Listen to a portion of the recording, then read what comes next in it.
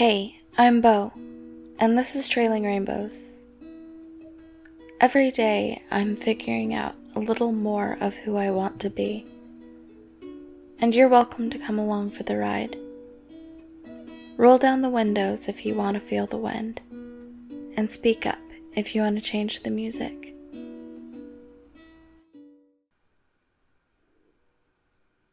December 16th. Dear Mom, Lake Pontchartrain is so cool. The bridge across it was built just as a 2-lane causeway, but they added a span going the other way, so now it's 4 lanes.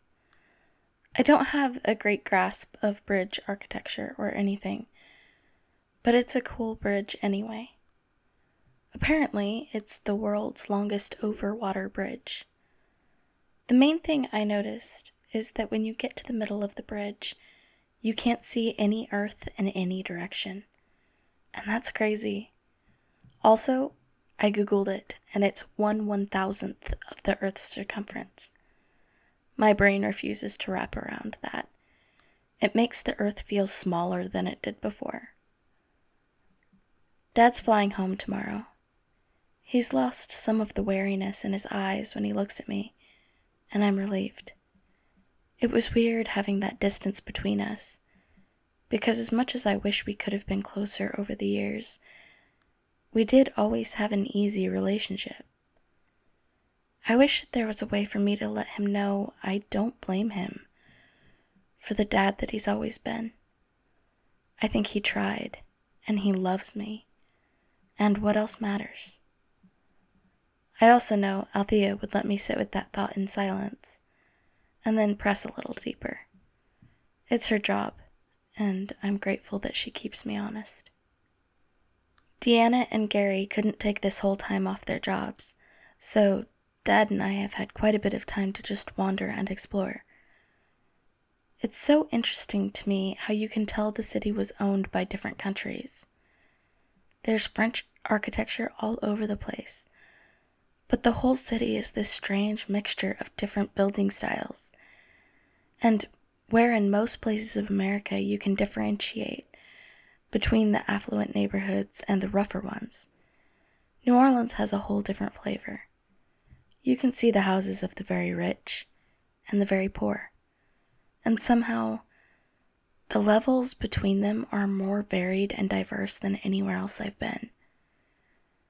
You know I'm a romantic, and I can't help but fall in love with any place that has an appreciation for their own culture.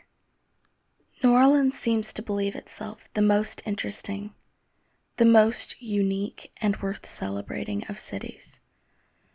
Not in a self-absorbed way, but in a wild, merry-making cacophony of festivity.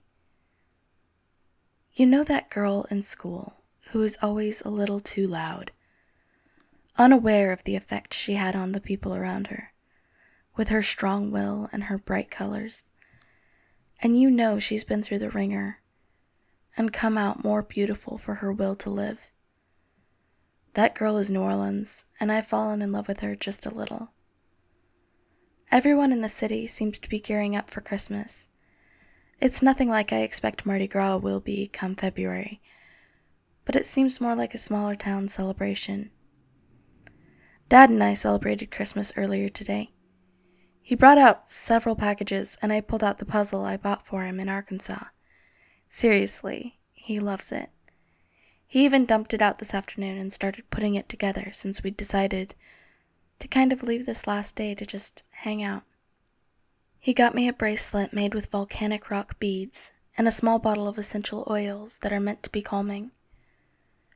I told him about the anxiety attack in Seattle, and how sometimes I still get a little short of breath, several months ago, and this is his second answer to it. His first was to make sure I didn't need another inhaler. He also got me a packet of stationery and scented envelopes, which was a really nice touch. He's never asked to see these letters, though he's been glancing over occasionally to see what I'm doing. I told him I write you letters, and he just nodded with a thoughtful look on his face. Meg had sent him a box of tea for me. It apparently was grown in the Willamette Valley, and she added a note to say it's much better than the ginger tea I love so much. I picked a few things out at a shop in the French Quarter for her already. The last package was from Jasper and was a complete surprise. It didn't occur to me he might use Dad to get me a gift. I'm really glad he did, though. Once I saw it was from him, I really expected seashells or something he'd made, but instead I opened the box to find a black rubber wristband. A long-distance touch bracelet. I read the instructions, and it's charging right now. I've already texted him, though, and he says it's a good way to get in touch if neither of us are looking at our phones. He's a very smart man. Also, he wrote a note. Mom, I suppose in Jasper's mind this is going somewhere too. It's not just my imagination and romantic heart that reads more into his thoughtful gestures. Here's what he wrote. Aurelia, we need to find a shorter form of your name that isn't Beau.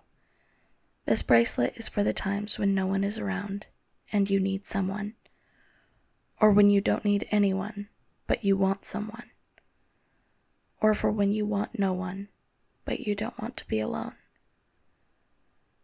I know you don't want me to save you, but I hope you'll let me be here with you while you save yourself. That last part made the whole letter worth putting in my box. I don't know how he understands that I wouldn't want him to save me, or expect him to save me. I've seen too many people depending on others for their worth and security. It couldn't be me. But to simply have him with me while I figure out this whole mess, that would be a dream, wouldn't it? I think you would like him. I think he would like you.